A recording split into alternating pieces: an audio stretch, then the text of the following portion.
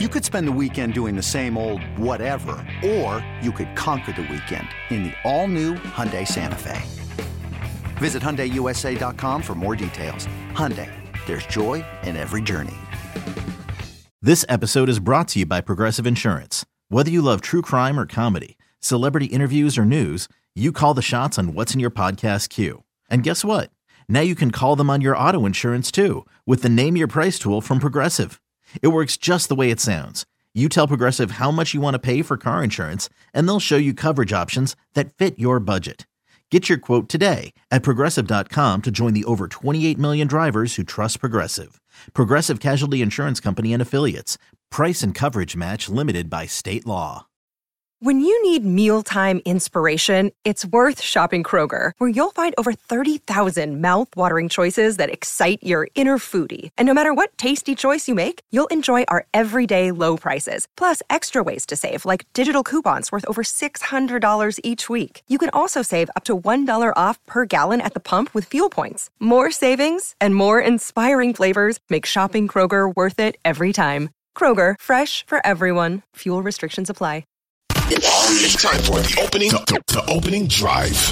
So, Dan, I think that overall, let's reset. We heard from Justin Fields. He was not in a great mood. We heard from Matt Eberflus. He thinks they're close. And then we hear from Luke Getsy. And these are just the highlights. There was a lot of other things in between. But I found myself, and this doesn't happen often with Luke Getsy, and I'm curious if we'll just start here to get your perspective. I always think he's the guy that's going to tell us the truth and be the most grounded. And when he talks about being close to being special with this Bears offense that hasn't scored more than 20 points since week 11 last year, I wonder if he's been infected with the Bear virus as well. And I wonder if he's really being as forthright as he's typically been in the past. And I just wonder or if that's reading too much into his words and how he said them, or what you thought as somebody who's up there all the time, because I don't know if I'm buying what the Bears are selling about their offense being this close. Yeah, in this instance, I'm probably selling that if you're asking me to buy or sell. I do think that this is a group here that is grasping. I think they're grasping that there's an urgency and a desperation that's involved right now that creates some feelings to try to find the thing that gives you some sense of encouragement. And look, like we've lived through this before with previous regimes and previous bad teams where the sentiment of, oh, we're close. Oh, if we just took care of these 6 or 7 or 8 plays, imagine how different reality would have been, when that's just a fictitious world that doesn't exist. The Bears obviously have to find a way to hit stride offensively.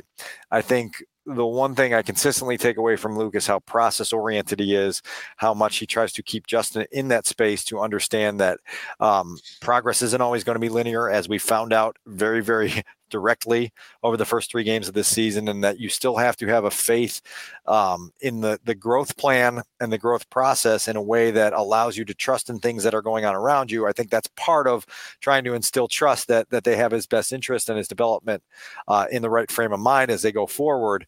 But I don't think anything we've seen through the first 3 weeks of the season in any phase of this football team tells you that they're close or that the word special should be attached to any of it. We're a week removed from what you described as one of the more chaotic weeks you've been around in a decade covering the team. That was last week.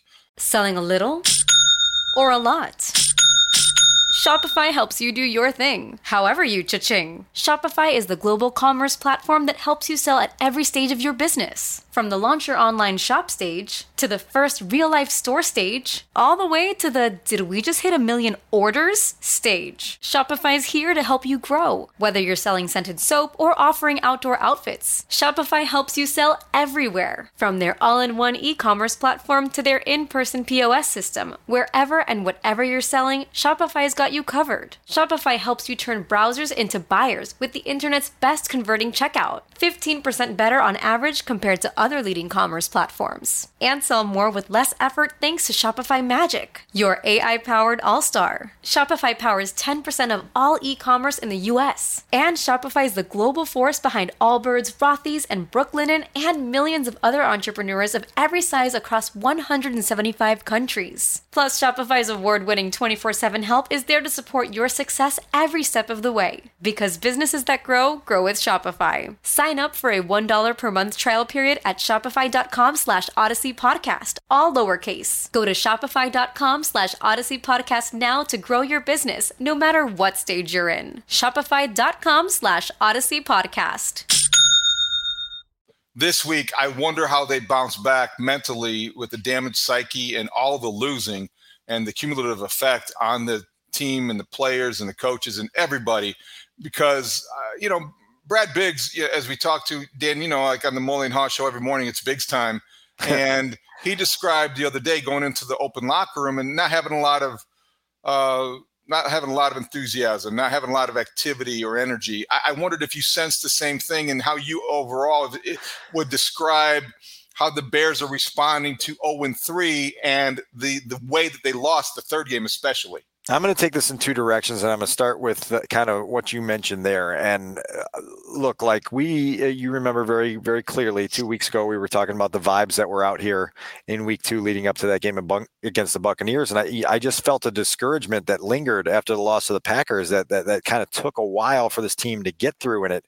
And it just seeped too deep into week 2 and they couldn't get past it. And then obviously a week ago, week 3, we know was, as you mentioned, chaotic. And there was an uneasiness in the building the entire week. So we went from discouragement to uneasiness. I sense things are calmer inside the building this week, but I don't know what kind of calm that is. Obviously it's a little bit after the storm passes. There's just okay, let's take our deep breath and survey the wreckage and figure out where the first cleanup needs to be done. And I feel like that's kind of where they are right now. They understand they've got an opponent coming to Soldier Field here that is also winless, that should present an opportunity for them to maybe do some of the things that they want to do more readily than they were able to do against the defenses that they faced in the first 3 weeks of the season. And so there's that level of calm to them. Like, okay, now maybe we can play a possession or two, a quarter or two on our terms and see where that leads us. Now, the other part of this is that I was going to tell you, because I think this is kind of notable on the grand scheme, is that the media room this week, David, there was a heaviness in the media room this week with people looking down at the calendars on the bottom corner of their laptop and going, how is it still September? How are we in this place in week 4 and thinking about having 14 more weeks in this building of having to go in these locker rooms of a team that is just so far from relevance, so far from meaningful competitiveness, and having to do this dance for another 3.5 months, and that it was significant across the room. And I really felt that starting in the press box in Arrowhead on Sunday, and it creeped into this week. And then I had a really kind of a fun but a really honest conversation with Eddie Jackson at his locker earlier in the week. And I said, Eddie, I know there's a perception in certain pockets that, the media thrives on this, that this is the time where, oh yeah, great, kick them while they're down. This is what we live for. And I said, it couldn't be further from the truth. And I can tell you from that room in there that everyone is just tired of this cycle. And he was laughing and he said, yeah, I remember 2018. And we started talking about that. I said, remember 2018 when everybody really liked each other, when all the questions we asked were about the fun everyone was having. And there was a 10-game stretch where the Bears lost one time, and that one loss was in overtime when they came back with a backup quarterback playing, and it was like everything for close to 3 months there was just joyous, and it was adrenalizing, and everyone loved it. It's the complete opposite right now. I think everyone is hoping we get some sort of script flip. I think we understand, David, that this season is not going where 2018 went, but let's get something to refresh this in a positive way here soon. I think that everybody understands that. And the reason I think, and I've said this before, all those memories from 2018 stand out so much is because they're so few and far between. It doesn't happen. You can't 5 say, years ago. Was that the 2019 or 2020 when the Bears won a playoff game? They just haven't had these kind of seasons. And that's why you look at the historic losing and the futility, and it's so frustrating. And I wonder how much that permeates not necessarily the building, but the organization when you see guys like Justin Fields on Wednesday. And I don't want to overreact to a podium appearance, but it's also you're the quarterback of the Chicago Bears, so you can't ignore it. And I think that reality and perception in markets like Chicago, NFL cities like Chicago, they have this codependent relationship. And sometimes, perception shapes reality and sometimes it doesn't. But when you are Justin Fields, and a week after you spend 11 minutes, talking about how you need to play freer and less robotic, and you get into the coaching issue and the controversy, and you call guys back. And what we saw and heard from Justin Fields on Wednesday, I think, was a reminder just how young he is. Yeah. Also, how little direction and advice that I think he gets. This is the part where it is maybe something that's overstated a little bit by the media, maybe that cover the team, or maybe people in talk radio or whatever. But I'm consistently amazed, and I don't get consistently amazed, but I'm consistently surprised how little teams prepare these players to shape the perception in ways that could be productive for everybody. I think it's an interesting conversation, to be honest with you, because I thought it was a predictable act of defiance from Justin a week after he felt like he had gotten burned by the comments he made up here. I was pretty much expecting him to be in that kind of state of mind. And I give him that. Like, you've got your one opportunity to lash back at the media in that way. Go ahead and take it. I'll share this in a minute, but I think, to your point, you have to understand that as you stare out at a room of what I'm looking at right now with 25 chairs filled, that your press conference is also being live broadcast on the team's official streams, right, on the website, on X, and on all these other platforms, and you're trying to project a sense of positivity, of confidence, of leadership to more than just the people who are in this room, and is it a huge thing? Maybe not. Is it something? For sure. And I think there is a maturity element of that needs to be developed. Andrew Janocko, the quarterback's coach, was asked this very specific question by Mark Potash on Thursday evening on whether he cares about the demeanor that Justin brings in his interaction to the media. And he said, look, we're trying to make him, our number one goal is to make him a good football player. But with that, we're trying to make him a more well-rounded person as well. And some of that is growing through these experiences and understanding how to handle them and doing so with a grace and a maturity that is befitting of a captain of the team, And so I will tell you that I did walk out of the session on Wednesday, and I just thought, man, that's just it's a missed opportunity to take a step of growth in that moment. He can take it going forward. Now, I had been trying to get up with Justin since last week. I did finally, and I was debating whether to share this on the show, but I did finally catch up with them in the locker room on Wednesday, and I just directly addressed my part in whatever last week was and said, look, I hold you to a very high standard here, and I'm critical of a lot of things you do. I have to hold the same accountability to myself, and I have to take ownership of the just the clumsiness of the knee-jerk tweet that I put out after his media session last week, and not intending or realizing sort of the mushrooming whatever that it caused. And so, we talked about it for 90 seconds to 2 minutes. And I don't think there was any significant animosity. He extended his hand to me and shook it at the end and said, I appreciate you coming to me about that. And so, you hope that things like that can be put aside quickly. You hope that this demeanor that Justin had Wednesday at his press conference is not one that then persists into week 5, 6, 7, 8, 9, 10. Because if he's going to come up here every Wednesday and present himself in that manner, you're not going to get a lot of people rallying, right? It's just going to feel like, oh man, this is a defeated team with a leader who's sullen, and this team can't afford that at this point. And then to your point, I think behind the scenes, there has to be some of that messaging on this is how you handle this. And this is how you need to do this for us as an organization, because like it or not, at 24 years old, you're the face of this thing, and you've got to take us in the direction that you want us to go.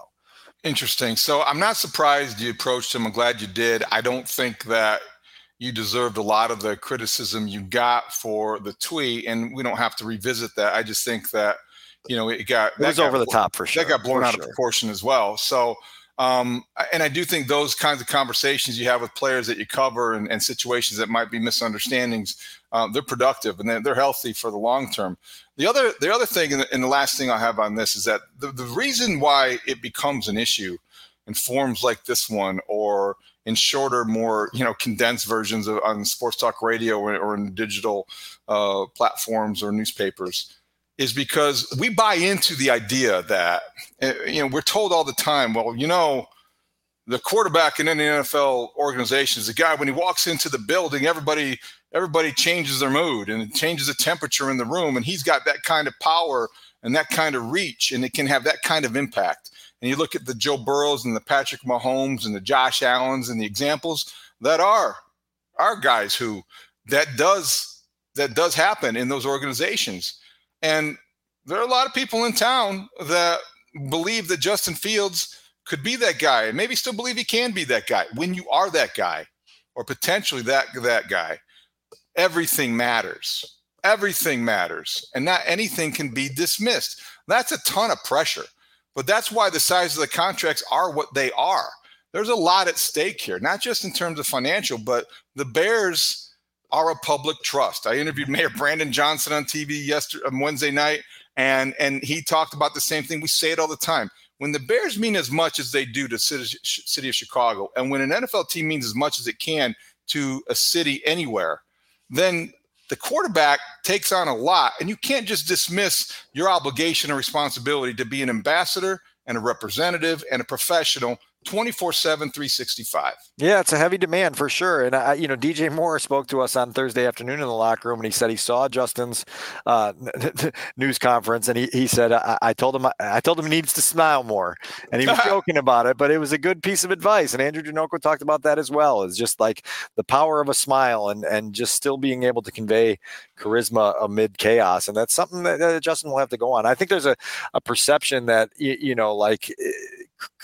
like I think you've said it before, that it's evaluation, not an insult, right? Some of the things that we do as analysts. Right. And like, I like Justin as an individual. I think he's been a really good dude to be around for 2.5 years. I think he handles himself for the most part very well in what you just described as a very, very demanding responsibility. And so, look, he's 24 years old, and there's a lot of things that are on his plate that were never on your plate or my plate at age 24. I know I wouldn't have been able to handle it.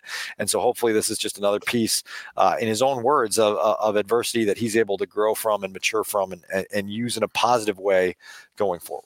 All right, let's look at some of the other aspects of this game between the Bears and the